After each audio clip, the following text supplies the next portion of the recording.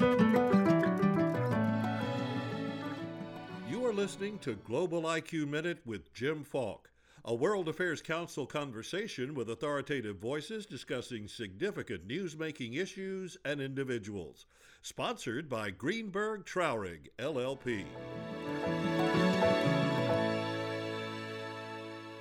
During a long and distinguished career spanning nearly 4 decades, Ryan Crocker served as U.S. Ambassador 6 times in some of the most challenging countries, including Lebanon, Kuwait, Syria, Pakistan, Iraq, and Afghanistan.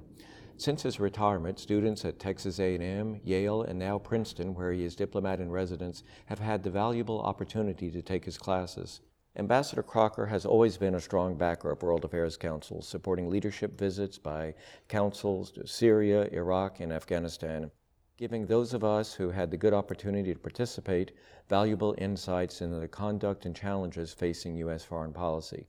Since 2013, he has served on the Broadcasting Board of Governors, and in 2009, he received the Presidential Medal of Freedom, our country's highest civilian award. Welcome back to Dallas. It's great to be here, Jim. Thanks. Few people know Afghanistan better than you, and this morning we sadly learned that 3 U.S. service members were killed and others wounded by a roadside bomb. We're now in the 18th year of the conflict, and the violence in Afghanistan continues to be a daily occurrence, and presidential elections are scheduled, we hope, for next spring, but they may be in jeopardy for being postponed. What role is the U.S. playing now, and just as importantly, from your perspective, is the course that we're following the best one? Afghanistan is hard. It's hard all the time. It's going to go on being hard. We've been engaged there, as you note, for 17 years. I think we need to stay engaged. We have reduced our troops down to a fraction of what they were when I served as ambassador to Afghanistan in 2011, 2012. Today's tragic losses indicate that it's going to continue to be dangerous. But we're nowhere near the level of casualties we were at the high water mark of our deployment.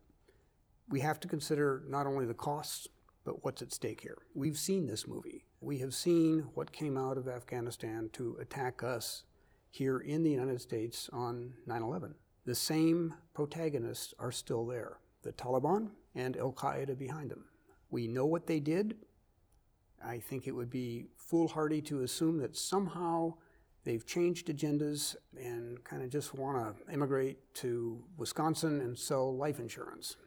If anything, they are tougher, smarter, and harder than they were on 9/11. If the Taliban is able to retake the country, they'll bring Al-Qaeda in with them, and again, we'll see a situation in which they have the luxury of time and space and security to plan more strategic level attacks.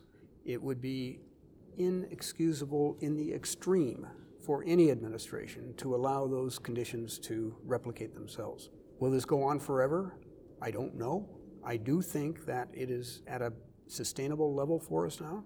President Trump has said, now a year and a half ago, we have vital interests in Afghanistan. We need to have the resources and the assets there to support those interests. You say sustainable. The casualties for the U.S., as awful as they are, they're relatively small. But a report came out just recently from Brookings that said that the Afghan security forces have suffered between 200 and 300 casualties a week. How sustainable is that for them? I think we just need to look back a bit in history to look at a comparable situation, if you will. The Soviets pulled out of Afghanistan in defeat in 1989. Did that lead to the collapse of the Afghan security forces in the Afghan state? No, it did not. The security forces soldiered on, at least holding their own ground with no Soviet support for 3 more years. The army didn't disintegrate until it stopped getting paid. Afghans are an incredibly tough, tenacious people, whatever side of the fight they're on. It's what makes the Taliban a formidable enemy, but it's also what sustains an Afghan security force in spite of these levels of casualties. They'll stick with the fight as long as we stick with them. Ambassador Zalmay Khalilzad, who is now U.S. government's peace envoy, reportedly said that he was hopeful for some type of deal by April. It seems hard to believe that that could happen, but what would be the construction of such a deal, and should we be negotiating directly with the Taliban, or does Afghanistan government have to be at the table too, or are they? I would be very careful about any negotiations. Certainly, we should not be at the table with the Taliban and without the Afghan government. And we have been doing that, right? Apparently we have. I've seen those reports. I don't think I have seen official confirmation of them. Why do we not want to do that? Because it will delegitimize the Afghan government. We're talking to the Taliban about the future of Afghanistan without the Afghan government being in the room. Clearly not a place we want to be. I would urge caution overall, with or without the Afghan government involved. Right now, with the Taliban certainly gaining further ground, quite literally, in Afghanistan, this is not the time for a definitive negotiation on the future of the country. I would be worried that any peace talks convened under these circumstances would resemble the Paris peace talks on Vietnam, where it is really established, if unsaid at the very beginning, that we were negotiating our surrender and simply looking for a way to put some lipstick on it and make it look good, buy a few more years, but that the end result would be an American withdrawal in defeat. Those are the kinds of circumstances we're looking at now in Afghanistan, not the circumstances under which one should negotiate. Let's turn to Iran for a moment, because I read an interview that you gave, and you said that immediately after 9/11, the Iranian government was actually supportive or did some things that were assistance to the United States. Why have we been unable to develop closer relations with Iran? Well, the U.S.-Iranian relationship, of course, is filled with all kinds of issues, problems, things we've done, things they've done. I'm in the Foreign Service. A long history. People in my career field do not forget the 444 days that our diplomatic colleagues were held hostages, something that had never happened in diplomatic history before. So there's a lot of baggage there on both sides. After 9/11, there was a moment.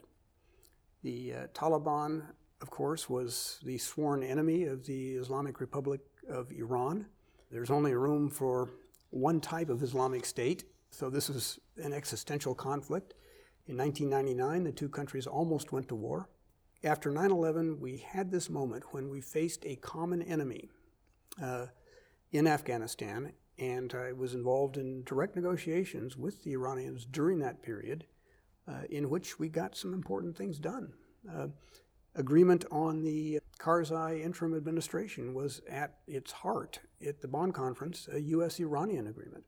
I worked with the Iranians on issues relating to al-Qaeda operatives in Iran, one of which was rendered not to us, but to the Karzai government as the result of our conversations. We were talking about the rendition of Gulbuddin Hekmatyar, one of the Civil War warlords and a particular nemesis of ours, to have him rendered to the Afghan government. And then we had State of the Union, January 2002. The famous speech. The famous speech. I was in Kabul at the time when President Bush labeled Iran part of the axis of evil. Were you in the loop at all? No.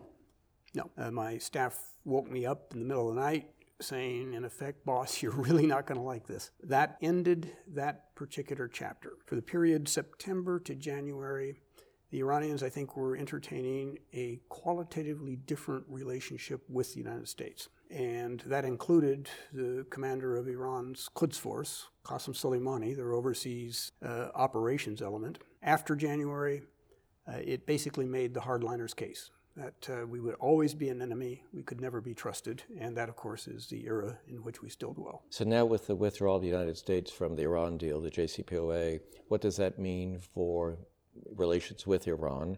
And particularly, how does it affect the United States' position in the world? The cardinal rule, I think, of international diplomacy is to avoid isolation while doing everything possible to isolate your adversary. We kind of did that in reverse. Through the negotiation of the JCPOA, we basically boxed Iran in. Remember, this was a multilateral agreement, not a bilateral. We had the PERM 5 and Germany. Somehow the Obama administration, kept everybody on side, and that was no small thing. Certainly worth it. Worth it to get an imperfect agreement. All negotiated agreements are imperfect. But not only did it limit Iran's nuclear development, it kept us and others united, and it served to isolate Iran. By pulling out of it, we effectively have isolated ourselves. We will see how this goes as we seek to tighten up economic pressure on the Iranian government. But we have to be very, very careful of creating a situation in which they turn the tables and we are the ones who are isolated, because that, I'm afraid, is a very likely conclusion. And the impact that may have on other relations.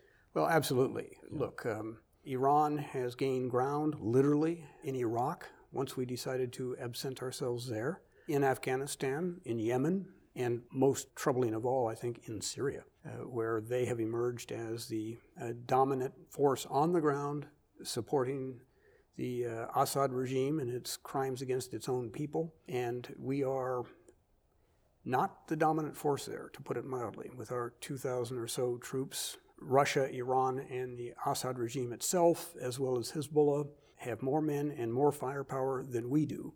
We need to think very carefully about what our posture is going to be in Syria going forward. Before we go, you serve on the advisory board of an organization with an important but not widely known mission. No One Left Behind is the name of the organization. Tell us about its work and why is it so urgent? The No One Left Behind organization, of which I am proud to be associated, was created by an American military veteran, Matt Zeller, and it grew out of his experiences in Iraq. That he had had his life saved by an interpreter who then was left behind when his unit redeployed. He devoted enormous efforts to bringing that interpreter to safety and did so, and then dug in for the long haul, doing everything he can in conjunction with others to see that indeed that no one is left behind, that those who served us and risked their lives in doing so, that we would stand up for them and bring them to this country with their families from danger into safety. It shouldn't be so hard. Unfortunately, it is, but Matt and his colleagues are more than up to the fight.